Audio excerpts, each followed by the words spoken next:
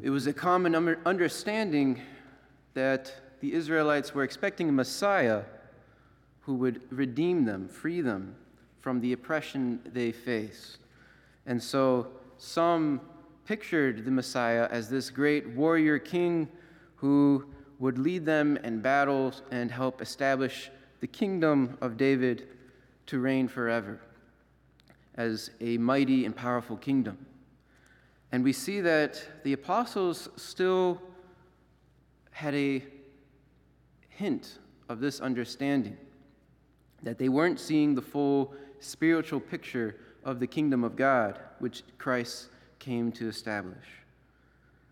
They approach Jesus just after he tells them that, we're going to Jerusalem and I'm going to be handed over to the chief priests and the scribes, be condemned to death, mocked, scourged, and crucified, and raised on the third day. Well,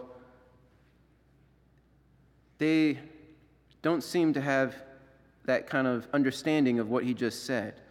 But instead, they approach the Lord with their mother to have a little extra sway there, and ask that they be seated at his right and at his left in his kingdom. Now, just in the previous passage in Matthew 19, Jesus talks about how the 12 apostles will be seated on 12 thrones. And so it seems like they're kind of getting excited that they're going to be sharing in Christ's power, his authority. And so they ask, to be placed in the highest, on the right and on the left of Jesus in his kingdom. And what does Jesus say? He says, "You do not know what you are asking. Can you drink the chalice that I am going to drink?" And they say, "We can." Now, who knows exactly what they understood when he said that? But indeed, they can. Jesus says so. "My chalice you will indeed drink, but to sit at my right and at my left, this is not mine to give, but it is for those whom it has been prepared by my Father." So James and John do drink the chalice of suffering and martyrdom that Jesus faces. Some, at first glance might be wondering, how is it so when St. John wasn't martyred? On his feast day, December 27th, we wear white instead of red. He's the only apostle that we wear white. So how can it be said then that he drank of the chalice of suffering, of martyrdom? Well, because he suffered a white martyrdom. He was willing to drink the cup. In church tradition, the history the church fathers talk about was St. John was put into a pot of boiling oil, but could not be killed, and so was exiled to the island of Patmos, where he ended up writing the book of Revelation. So it was all in God's providence. St. James, he was the first of the apostles to be martyred. He was the first bishop of Jerusalem and was beheaded there. But so both do drink of that cup of suffering, of martyrdom. Who then sits at the right and left of Jesus in the kingdom? Well, the Blessed Virgin Mary, she is the queen of heaven and earth, so obviously she's the one who sits at the right of Jesus in his kingdom. But then what about on the left? That's been left to much speculation, but Father Calloway makes a good argument in his book, Consecration to St. Joseph, that St. Joseph is the one who sits on the left of Jesus as patron of the church, as the foster father of Christ, the guardian of the body of Christ.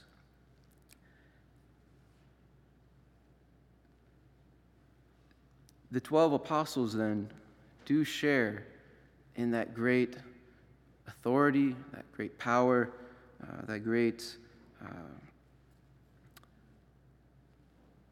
the great, almost majesty of Jesus. They are seated at the 12 thrones of heaven. We kind of see that represented here in our shrine with the 12 apostles on the right and left of Jesus. St. Matthias replacing Judas, continuing that office of the bishop that Jesus established there. But Jesus has to remind them, you know that the rulers of the Gentiles lord it over them, and the great ones make their authority over them felt, but it shall not be so among you. Rather, whoever wishes to be great among you shall be your servant. Whoever wishes to be first among you shall be your slave. Just so the Son of Man did not come to be served, but to serve, and to give his life as a ransom for many. So Jesus is telling his apostles, you will share in my authority. You will share in my glory. But it is not so that you can lord it over others and that you get to enjoy, all these special benefits. No, rather it is so that you can serve. That is the mission of all who share in Christ's authority, as he continues to pass that down through the successors of these 12 apostles, his bishops, and his priests. The bishops and priests are here to serve the people of God, to serve humanity in helping them share and accept the redemption of Christ. But it comes at a cost. That's why Jesus says, can you drink the chalice that I am going to drink? So those who share in his glory must also share in his suffering. Something very daunting when you think about what Christ experienced in his passion. Remember the night before he died in the agony in the garden, he praised to the Father, Father, if this cup may pass, may it be, but not my will, but yours be done. So Jesus, he's sweating blood at seeing the cup of suffering he is going to drink. And yet, that is something we are called to share in, even if we're not, all priests and bishops as members of the body of Christ. We will have a share in his glory. We just read about the transfiguration this past Sunday, and we saw the glory of Christ as he really is. Just for that glimpse, the apostles saw him, those 3 apostles. That's the body of Christ as it really is, being unveiled. Well, we as members of his body will share in that same kind of glory. That's that glory he has in store for us. But just like the 12 apostles in sharing in his authority and glory, we as members of the body of Christ, if we are to share in that same glory, we too must share in his suffering, share in that suffering which is endured for the mission of redemption, of salvation for others. St. Faustina says in her diary, passage 446, that she saw different groups of people nailed to the cross. Some were crucified and hung on their cross like Christ. Others were not nailed to their crosses, but were holding firmly their crosses in their hands. And a third group were neither nailed to their crosses nor holding them firmly, but just dragging their crosses behind them, and seemed very discontent. And then Jesus said to her, "Do you see these souls?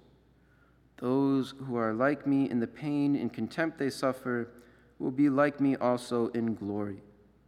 And those who resemble me less in pain and contempt will also bear less resemblance to me in glory."